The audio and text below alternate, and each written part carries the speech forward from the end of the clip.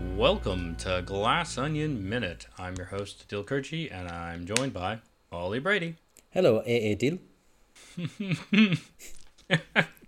We're on minute 84. That's runtime 1:23:00 to 1:23:59. Our minute starts with the tail end of the lingering shot on Lionel in the courtroom having just said Miles. And then we cut to there's a shrug. We've got a great scene shot of Andy out of focus and Miles in focus in that long shot in the courtroom, and a shrug and a raise of a hand, getting into too much of the details. And then we hear Helen's voice saying, "This was March. Right after the verdict, Miles suddenly found the napkin written in his handwriting and did all those interviews about it. A bald-faced fabrication. A damn lie." We see like a Wired magazine or a Forbes magazine article of him holding up the napkin in his Steve Jobs outfit. And we get Benoit saying, "A bald-faced fabrication." And Helen's response, "A damn lie." And it worked. And then we cut, and in that time we've cut to Andy jogging her feet while with a glass of wine in front of her, staring forward, and then in a sort of fit of anger, sort of trashes her house, knocks over her bookshelf, and sees the book Innovator's Dilemma, and pops it open, and there's a napkin. She puts it in a red envelope, and then sends an email with the subject line, "Found it."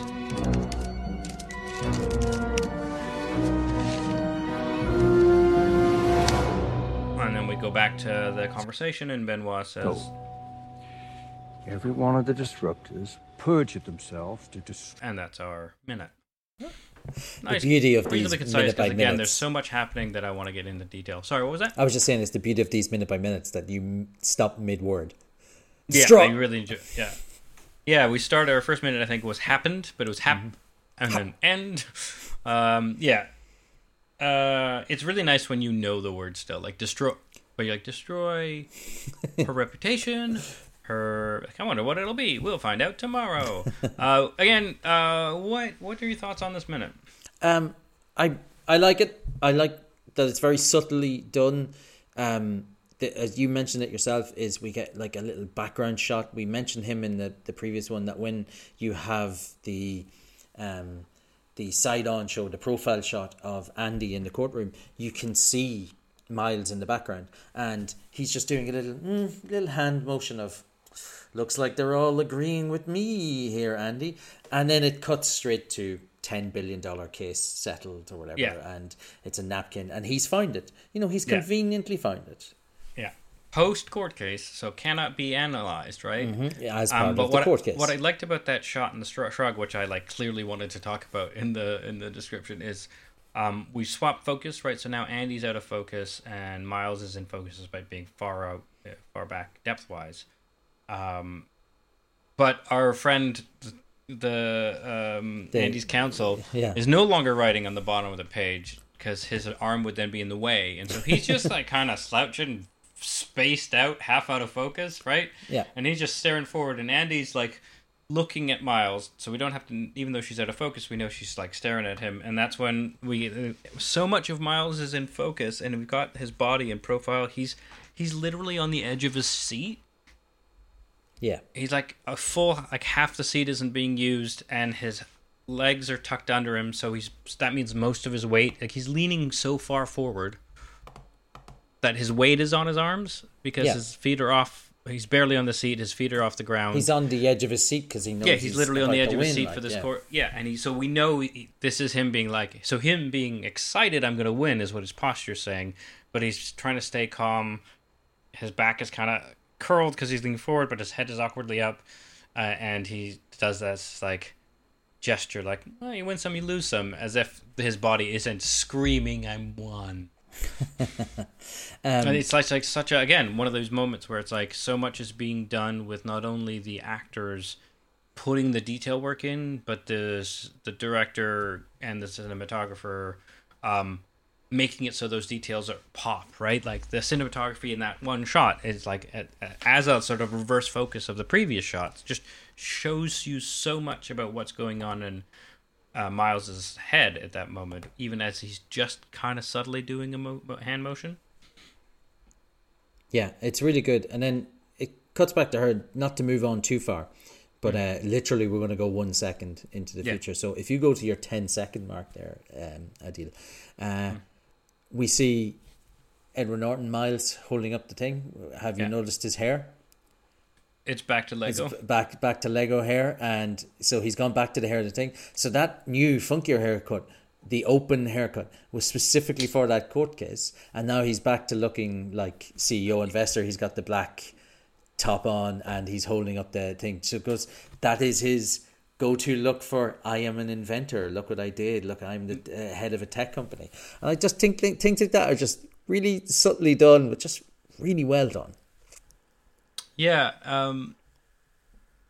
interesting. So it's I can't quite read the byline. So James Baxter on it is Forbes. It's the billionaire napkin, how Miles Braun built an empire. James Baxter, Ford staff, and this is a really lovely touch, but the section heading is billionaires. Yeah. And then James Baxter runs and it says, "I cover the most successful entrepreneurs in the world." That's the byline. So they've fabricated a Forbes guy who just deals with can't say that word. Guys like Miles Braun for a living. Tweet us, maybe DM us what you think I was going to say. Maybe tweet me. Don't sully the podcast at Glass Onion Min. But yeah, and I like that it's the first carbon neutral sugar something plant, uses plant waste for something. I'm assuming there's it's just all this refining plant that it's meant to be used. And then the one above is Korean company. But if you take a look at the picture of the robot in its thinking pose, and it's like, oh, Korean company Huel should the world's most advanced AI, I'm assuming, is what's going to go in there.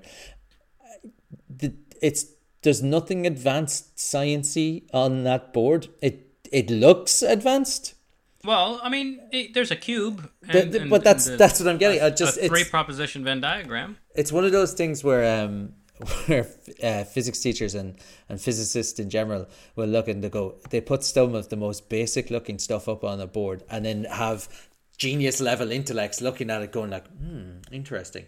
Whereas even some I've been out of industry for 15 years. I'm an educator now more than I am a physicist, really, and I would look at that and go, yeah, we got just some simple set notation up on the board. It just looks complicated if you haven't done it in a long time. So it's just one of my favorite types of things that show up in movies. I mean, I teach logic for a living, and so the advanced stuff is abstract maths, right, and set theory being the cornerstone, or it being the cornerstone of it. There's a lovely bit of philosophy of maths happening right now in my head, because I don't want someone to get mad at me, but the odds of them doing that by listening to this podcast are very low. But some people believe the foundation of maths is logic, and some people think the foundation of logic is maths. And so whether the set theory is built on logic or whether logic is sort of a masked set theory in a certain sense is an open question. Anyway. Well, I can tell you, for somebody who did a degree in math, we were taught that it was based in logic. So we were taught that all math is based on logic, and it was a way of trying to predict logic and predict the most logical outcome to anything. That's what math was used to do, so that you didn't have to think your way through it. You could math your way through it, as we always say. So I really like how Andy has been. The last time we saw her sitting up straight was when she was telling Miles no. So we cut to her and she's sunk into her couch. She's got a bottle of wine. It looks probably like she's had maybe half of what she poured, just because it's a big. I can't remember the name of the glass. I was never good at these things, but you don't fill it that much. But there's a bit gone, right? And she's on her tablet, and I love this. She's wearing open-toed sandals or slippers, and I love this jogging of her foot and her toes, impatient, little tapping, yeah, and it's and her face just getting a little tighter, like as in she's like a bit of clenching. Other than that, she's not moving at all. And like, Steve Edlin and Ryan Johnson seem to like the dynamic slow pull-ins or pull-outs. Like that's throughout the whole movie. I've picked up on. They like dynamic shots. They just don't like them being too dynamic feeling.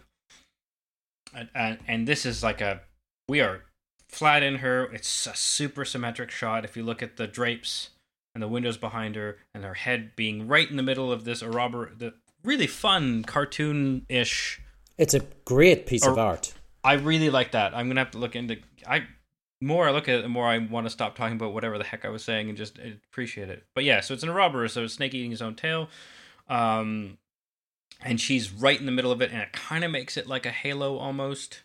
She's lit up from the left in basic Rembrandt lighting, so one half of her face is lit up, but just the cheek on the other cheek is still there, so she's not super dark.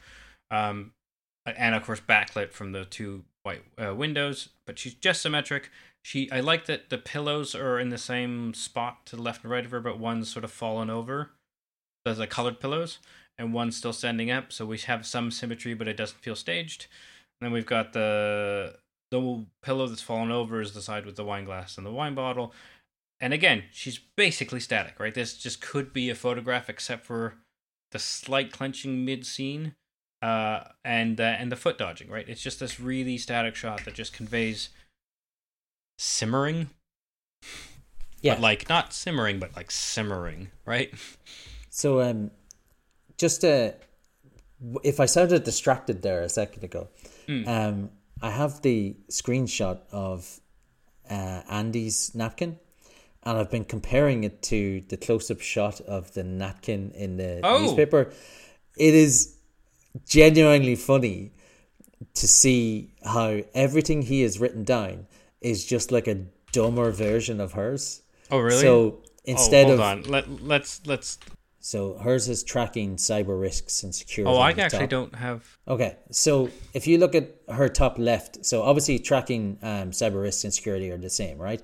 Yeah. But if you look at the first square underneath tracking, he's written down crypto manage, and she's written down crypto management. Yeah. The middle one, he's written down accessible, she's written down accessibility. Right. The next one over that is scalability, and he's written down scales. Right. And then underneath that, he's got develop, I think. Yeah, so she's got development. He's just got develop, and then instead of, she says timestamp, and then he has timeline. Mm-hmm. And then she has I.C.O, and he's written down icon. Which I don't think means the same thing. Doesn't mean the same thing. Then you got dark web efficacy. He's just written dark web. And then my favorite one is she's written down manpower, and he's written down people. That's really funny. It's just as bad as like we were world laughing accessibility at the is last world one. access. Yeah. Diversification is diverse. Yeah. Oh, this is hilarious. Oh, I'm really happy you found that. You did this. I wouldn't have quite caught that right away. It's just so funny that everything is just almost got the basic idea of what she wrote, but not the same. So she's written down worldwide accessibility, and he's written down world access. Yeah. That's really, really, really, really good. I'm really happy with this. He's also misspelled app. So she's written down free app, and he's written down free AP. Right, and then she says code A delivery because it matters. Yeah, and he's written code delivery. Yeah, and then she has machine learn. Machine learn is and then crypto. She's got crypto scalability. Yeah. So it's all of the ones on the side that he's got completely wrong. Yeah, well, not wrong, just stuff that means basically the same thing, but not quite the same. Yeah, I mean, and also of course hers has the glass onion logo in the bottom. Yeah, and his does not. That's really good. I'm really happy you found that. What a this. I mean, again, I've said it before, and I'll probably say it again, but it's the details that most people would say are superfluous, but like you'd be surprised how much brains pick up. I just love that he wrote down people instead of manpower. People instead of manpower is so good. We're gonna need people. And timestamp versus timeline is also very good. I I mean, we were chuckling about what would timestamp even mean in this. Like, I still don't know what she meant, but she definitely didn't mean timeline. Exactly. Actually, let's acro finder. Acronym finder. ICO. What do we got? Oh, in case of, or possibly Information Commissioner's Office. That seems less love. It is the file name extension of icons, but that would be .ico, not i.co. Not i.co. Yeah. Care of International Cocoa Organization. I think there's a good chance that could be in case of dark web efficacy. Yeah. Which makes it even more interesting. Like, she knows what she's doing. Yeah. And he's written down icon. Because he Googled ICO, right? Yeah. Business finance. Yeah, I think that must be in case of initial cost of ownership. It also could be. But anyway, that's enough acronym faffing about. I'm really glad you caught that. That tickles me a lot. So let's go back to the Ouroboros shot, because we have to. That's how the shot works. Yeah, it's a brilliant painting. So it looks like it's hand drawn by a kid almost. Yeah, like a stripy white and black snake eating its own tail. Is overlaid with the line "bald-faced lie." Bold-faced fabrication. Right, bald-faced fabrication. And then bold-faced fabrication. Which is such a good thing. Like, that turn of phrase is very Benoit, but also, like, having it underlie this shot where she's simmering and her foot's the only thing moving is just well thought out. Because then we cut back to Helen, who says, "A damn lie," and has this kind of sad, more sullen look in her face. Up to now, she's been, like, a bit more bright-eyed, not excited to be talking about it, but not excited, happy, right? And now she's just a bit more subdued, and she says, "And it worked." And we get this love, and then we cut to, and it worked. We haven't talked much about the scoring, but it's just like room, and then we hear like a solid bell chime, like a big church bell, not like a bell chime. Dong, right? And that's the moment at 20 seconds, right, where Andy mid leap forward is throwing the tablet that she's reading presumably the napkin news on. Yeah. And then and like as she's standing up is where we cut to a wider shot from kind of in front of the coffee table, just so we can see her lift it by one side and turn it over, so we get this lovely shot of the whole couch and her legs, and her head's not even in frame, and just such a smart decision to have it up and down, like down and shooting up, because it makes that big long table sort of go from regular to perpendicular to out of frame, just so more extravagant and so much bigger by taking that angle. And then we cut to her smashing her bookshelves, and we have this really high orchestral score when she's throwing things. And then again, this is like 5 seconds, right? Like the economy of time versus what's portrayed in this film is just remarkable, right? We hear that we have this done, and then it softens to light maybe strings and some other things, but as she's like put her head in her hand and she's walking sort of in a circle in the room, like a tight circle, when she realizes she's just fucked up her house for no reason, right? She's overwhelmed, the rage is over, she's just like, she's upset, but now she's looking down at what she's broken, right? And again, this is all like, it's helped so much by the score, that change in her mood. She's acting up a storm, right? And then literally the calm after the storm, but like it's still the scoring is just underlying that and really accentuating that. And then similarly, like it's to the point where there's things still rattling and rolling. It almost looks like an urn fallen off the shelf. The lighting in this cut into the broken shelf, and these things, this metal tin lid rattling and everything broken, and this book that we recognize from the bar, and like this IKEA shelf, just the plane of it being lit up, and because it's like a pine color, it actually is like a nice highlight. Yeah. And then we just lose the score. And then it picks up just a bit. Like it just fades down and then fades up with like an inquisitive set of strings. And then she reaches down to the inventor's dilemma, which this is so good.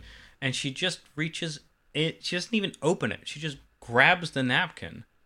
Because it's been like, it's been pushed out enough she can just lift it, like not even grab the book, just grab the napkin itself. And then again, the score does this little fluty trill, like, oh, what's this? And then we get the usual sort of bips and bops of like what I call like mystery show, we're on the hunt for clues, sort of, that levity then bounciness. We find it.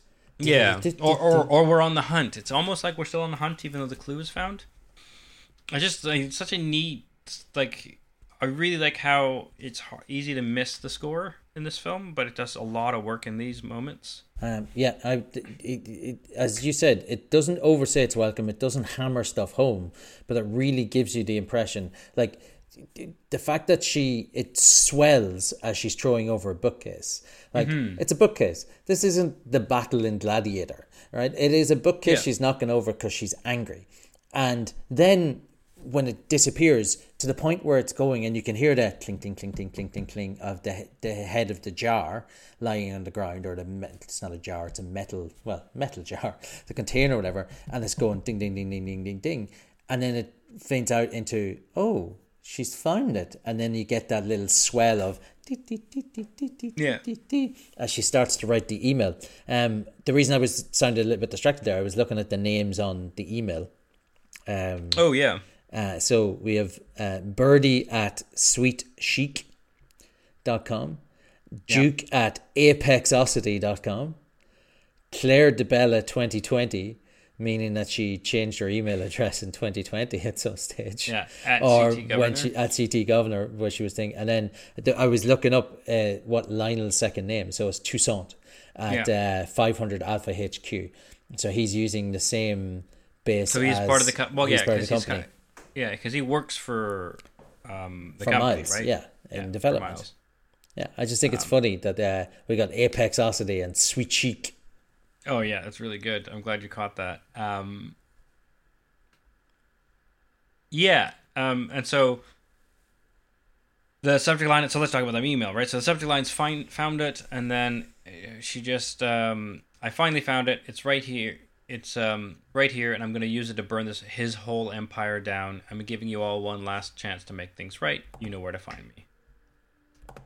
And then we don't see her sign it off, right? But we do see her put the free app with 2 P's napkin in a red envelope, and then we see that she's now signed it like I signed my emails, -A, and inserted a picture of Love, Andy, XO, and she's holding the envelope in front of her. She's like, I have the evidence. It's in this envelope. And I like the fact that she didn't even bother picking up the bookcase. It's still knocked over behind her. Oh yeah, that's a really nice touch. Yeah. Okay. Yeah, I actually hadn't clocked just at what an extreme angle the top angle she's taking that shot of. But yeah, she's almost like daring them to figure out where she found it. Yeah. Man, it's such a nice little touch. Love, Andy, XO. Yeah. And so that whole, like I said, that scene's so much fun. It also really hammers home the point that you were making the last episode, yesterday. In the court case, it's not so much about the business that she's worried about. It's the fact that people are lying to her. And she sends this email out to them. Hey, I'm going to give you a chance to admit that you were lying.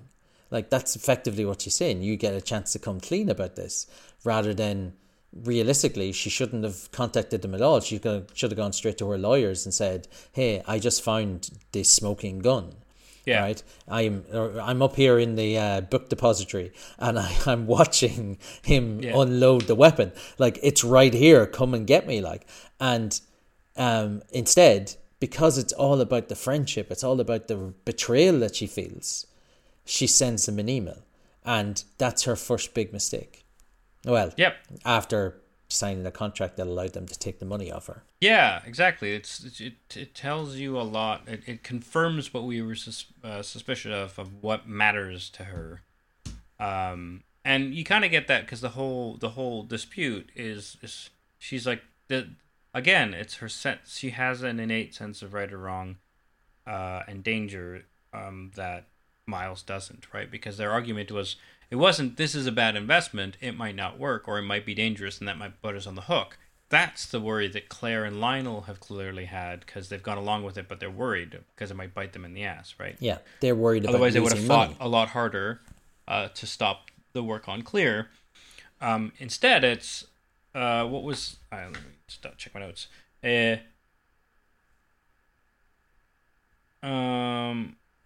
I won't let you... Where is this? I'll walk and I'll take... Oh yeah, I won't let you do this, right? I won't let the company money...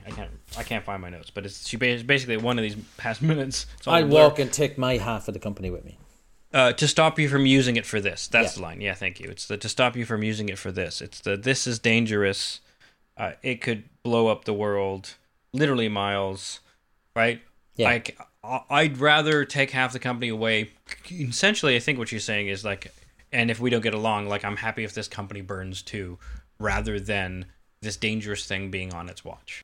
He's wasting money on something which could destroy the planet and has no real bearings in science, and there's not enough evidence to say that it will work. But he, as we mentioned in that first episode or second episode, he is intent on making something as opposed to just money. Like, he wants to be seen and be remembered. Will people remember him just as being a rich billionaire guy, or will people remember him as the guy who brought forward hydrogen fuel? And that's what he wants. Yeah, exactly. It seems like... It's a subtle nod to a certain former president of the United States of America who said that he was going to bring production back to the United States, but never clearly stated what that production would be. And it was like, oh, we're going to be producing stuff. And Miles wants to be producing stuff because that's how you're remembered. You're remembered as the guy who made something. You're never remembered as the guy who just had money. And I think that's his driving force. But again, ridiculous. This sense of, we didn't actually talk about in depth Andy's... we just said she like explained it, but it's like this, it's a sense of immortality or like long-standingness. That's what he meant by blah, blah, blah. And it's like, that's a very charitable way of saying the man is super ego-driven. But like, it's this...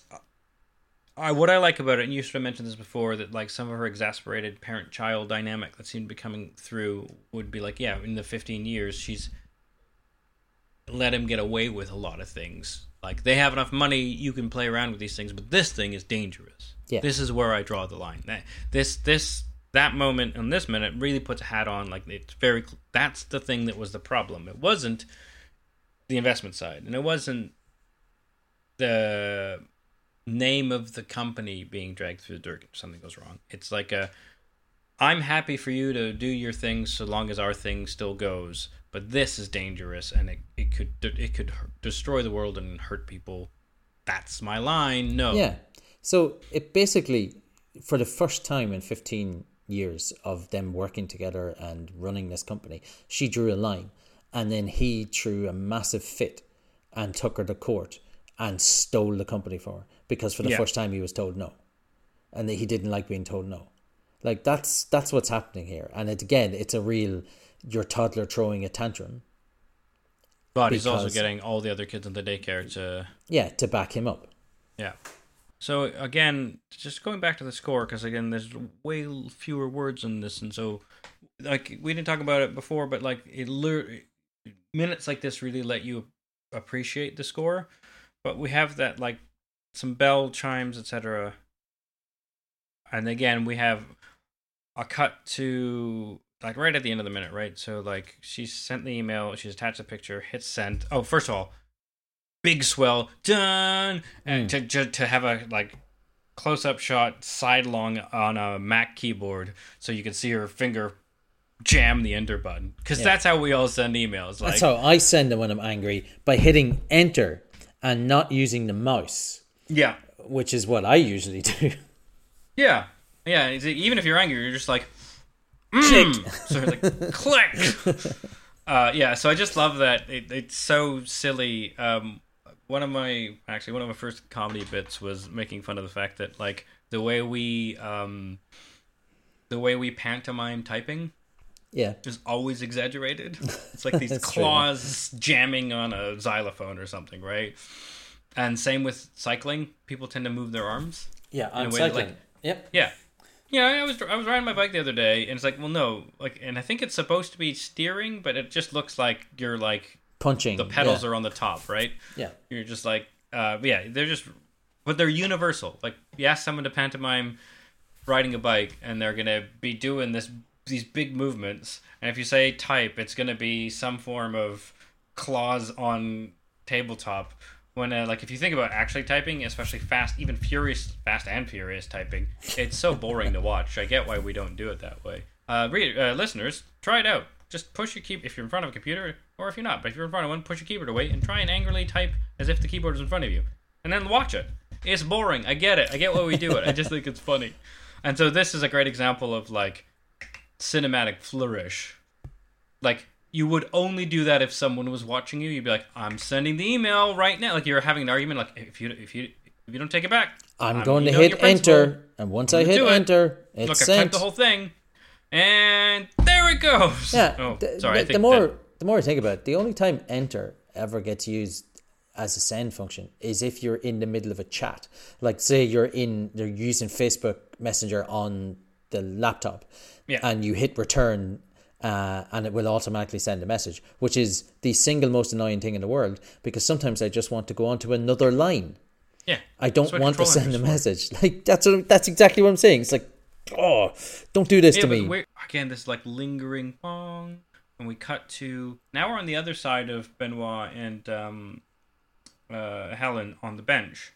He's still got his arm up on the bench, but now you see so much light is hitting them. Because he's sort of half tilted towards her, he's now this broad, white, lit up thing, but his face is still not even Rembrandt. It's all the light's hitting the one side of his face, and the rest is in shadows. We see her in profile. We see most of her face, and presumably if the camera swiveled, we'd see the rest of her face. She's facing the light, and he does the hand movement. Every one of the disruptors perjured themselves. To destroy, and we end the scene. But what I really like about it is he's doing this hand motion, but he is staring, like he is thinking. There's a point. He's focused on something, and so his eyes are fixated on a point. So he's like opened his body to her. He's hand motioning, but he is. If you watch his eye line, he is looking at like 3 feet in front of them. Yeah, and because in his head, what's going down is going motive. Like, right. Yeah, exactly, right? And so he's fixated on that. He's calm. He's like, his hand movements are a bit more, what I like is it's like every one of the disruptors perjure themselves too, and he's got this staccato hand movement. Yeah, and that's it, exactly. It's staccato. It's not, before he was doing these soft motions and gesturing to the thing, as you pointed out. We are thinking about this, this napkin, it's here, we're both on page, that napkin there, and there's these softer but pointed things, and this is like his fist is half closed, but not quite, because this really feels like Benoit's focus, and be like, oh shit, it could have been any one of them, very clearly, but like, I have to keep my fist kind of open, I have to use a soft voice, because I'm in the middle of this conversation, but my mind is racing right now, so the hand motions become much more artificial or like robotic. He's not in control of them as much. So he's not doing the thing that you were saying often softens people. He's not guiding, he's hammering home. Yeah, exactly. And he's not even looking at her. Like, none of the things he was doing that we talked about last minute that like felt really natural and inviting and bringing information out of her.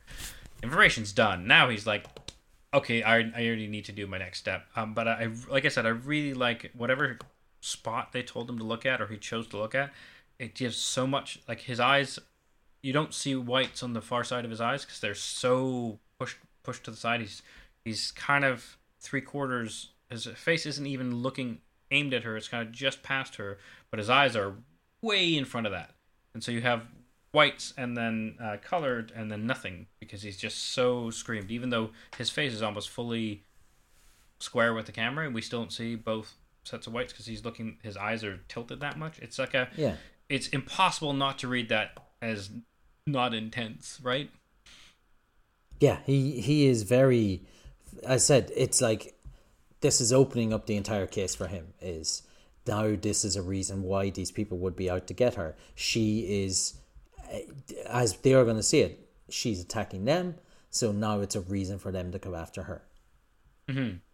Having faith, like this intertwined faith in each other, so that this one moment can be done tight in,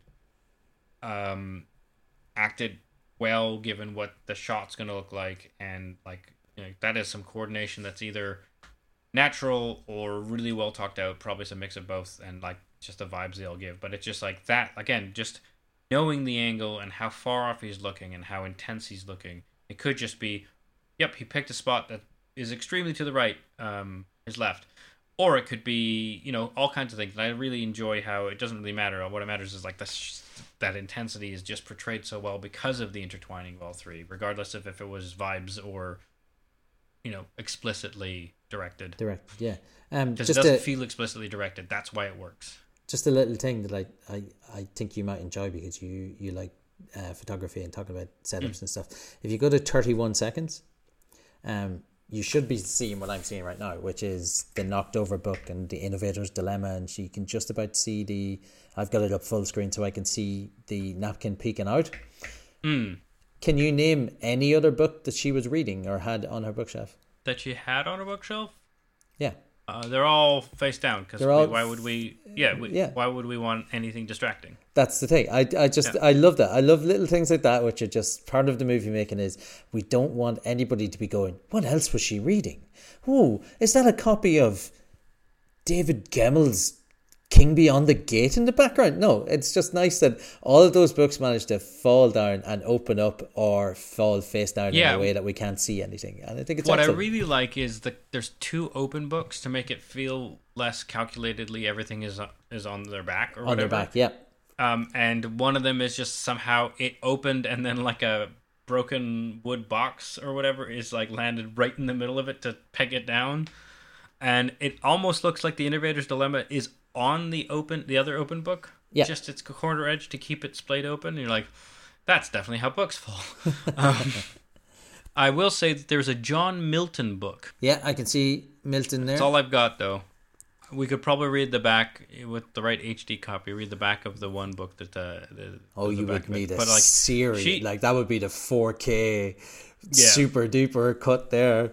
But yeah, that's a really good point. I'm glad you pointed that out. I was too busy thinking about how the pine wood was so light, and the light, like, if you think about where her windows are, it doesn't make sense. Because like the main light source is on the bottom. It's clearly along the floor. Yeah. To hit the books the way it is, but also it also reflects off of this pane. It's basically they're using like the pine side of the bookshelf as a reflector to bring that light back down. We know there's a light source that way. That's enough for our brains to be happy, and because of that, you get the Inventor's Dilemma getting just the right amount of light, and because of that, the pages being less yellowed than the napkin the light coming down on it means there's a slight shadow under the napkin, so those two things give you contrast, so that if you were in the theater especially, you would see the napkin in all of this rubble, because you'd recognize the Inventor's Dilemma. Your eyes are drawn to the only thing you can read, and then you're like, oh, it's the same. Or sorry, not innovators. Innovators. Yeah. Right. It's also bright yellow text on a dark background, huge contrast. You grab it, and then as you're reading it, right, because it's in between the two lines, right? So if you're reading the title, you're going to Innovators, Napkin, Dilemma, right? That's how you would read the book. Yeah. Because the napkin's got just enough contrast, and we know it's a thing because it was the last couple of minutes. We're like, the napkin!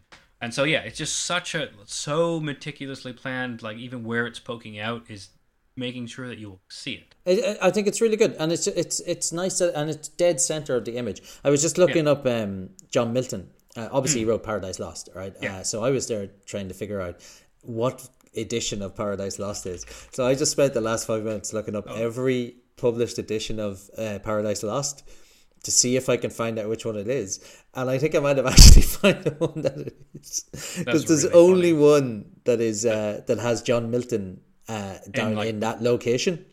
So if anybody's looking for it, it's the Orbit version of Paradise Lost by John Milton. I'm just thinking there's 4 individual bookshelves in the house here, so bookcases, and all of them at some point have something really expensive on them or really awkward. So they either have a knick-knack that really means something to me or that I spent a lot of money on. In the case of the one upstairs in the bedroom, has a bunch of puzzles on them, like jigsaw puzzles. And I would not want to have to clean that up. Like, I'd be so mad at myself if I was to pull over one of those. I mean, I think that's what she's like. That's what that, like, the swelling bit, right? Right after she's dumped it, she just like immediately regrets it. Yeah, it's like, oh, and then it's probably why she's looking down. Yeah, she's looking down at the aftermath of her rage, only to find her salvation. The other thing as well is her house seemed pretty nice, but now when I'm looking in this static shot those are some dirty looking skirting boards around the base of the walls. Maybe she's not doing as well as I thought she was. That's some chipboard on the old bookcases too. Yeah. Oh yeah, those are IKEA shelves that have been screwed together at the top. Yeah, maybe she hasn't. 2 bookshelves that have fallen, right? Yeah. Maybe she's not doing as well as I thought she was. I know she's got a spear behind her above the Ouroboros painting. Oh really? I think I missed that. If we can cut back just it's about 2 or 3 seconds. Oh yeah. Yeah, it is strange. I look the painting directly behind her in the shot I'm looking at is the one beside the dice lamp. Is I bet you, like, I imagine that's one of those things where the longer you look at it, and I'm not saying you have to unfocus your eyes, I just mean it will have a lot of detail when you're up close, but when you're far away it just looks like an amorphous blob. Yeah, I was going to say, well, what are you picking up from this? And you're picking up that there's not a lot you can pick up from this. Yeah. It's all good, though. I like her art. Yeah, it's actually a nice touch, because I did... one of my previous minutes was the... when they were all sort of having dinner, and the, like, plan for the day was... or the weekend, and the murder mystery, like, right before that was said. And so it was the first time we really got to see some of the paintings behind the dining table and stuff. And we talked at length about how so much of Miles's art is like random and there's no good theme behind it. And there's this picture of what ostensibly looks like someone painted him as like an Adonis and all this other stuff. Like his art is so like bad. And like even the architectural things that are in the Glass Onion building on that main floor, they don't jive well with each other. So here she's got like, it's a bit eclectic, but it all seems to fit. Like this is a house someone lives in. Insane rich guy who said, "Hey, I want you to get some art for me." I will say that a lot of the paintings of Miles's are like parodies. Are parodies of well-known paintings. Yeah, with weird with Miles added to them.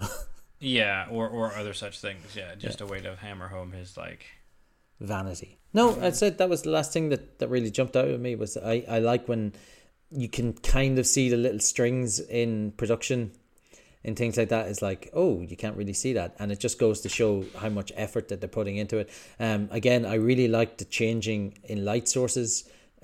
for the scenes of them on the bench, because we see them from two different angles. But when you actually look at them all in one go, they seem consistent. So it does all seem like the light is coming from the set of, to her right and to his left, there's a set of street lamps. And depending on where you would happen to position yourself. So I really like it when directors of photography, DPs, go out of their way to make it look like everything is natural. So yeah, it's great.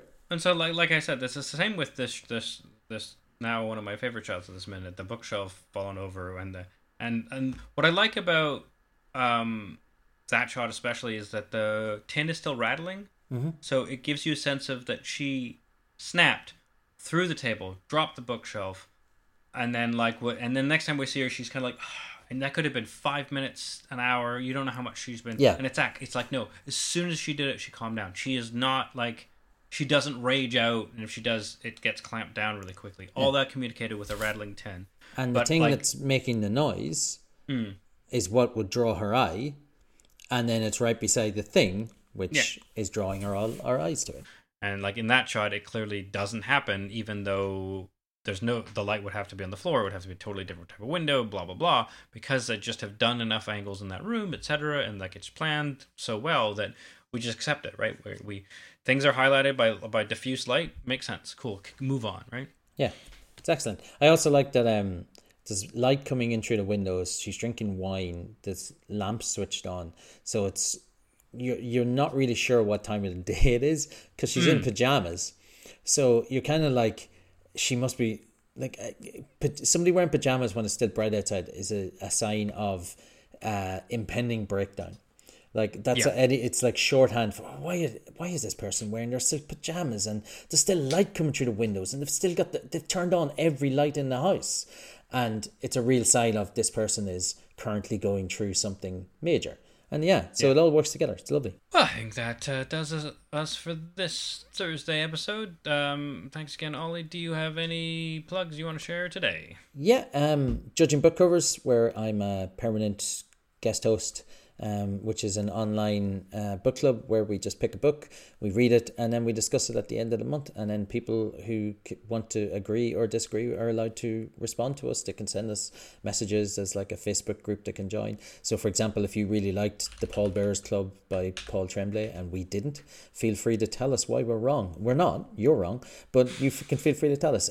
Also, I do a lot of guest host spots on Sarah If Decker's podcast, Medieval. She's a medieval historian who watches medieval set movies and books and stuff and then critiques them on how much they get stuff right and stuff wrong. And I like people getting stabbed, so I watched them with her. And then I might as well throw out another sci-fi thing. Quantum Leap is one of the greatest TV shows ever made, so you should all watch Quantum Leap. I effing love that show, and definitely orchestrated a missing going to mosque so I could watch the original broadcast of the finale. Interesting. Well, great. So you can reach us on Twitter at GlassOnionMen. And please rate, review, subscribe on your podcast catcher of choice. If you could go to your favorite sci-fi series' subreddit, and tell those people about this show. And say, episode 84, they used to talk about sci-fi stuff near the end when they should be wrapping up. So that's us for today. I've been Adil. I've been Ollie. We'll see you tomorrow Friday for our final episode, which will be short, I'm sure. Bye. Bye.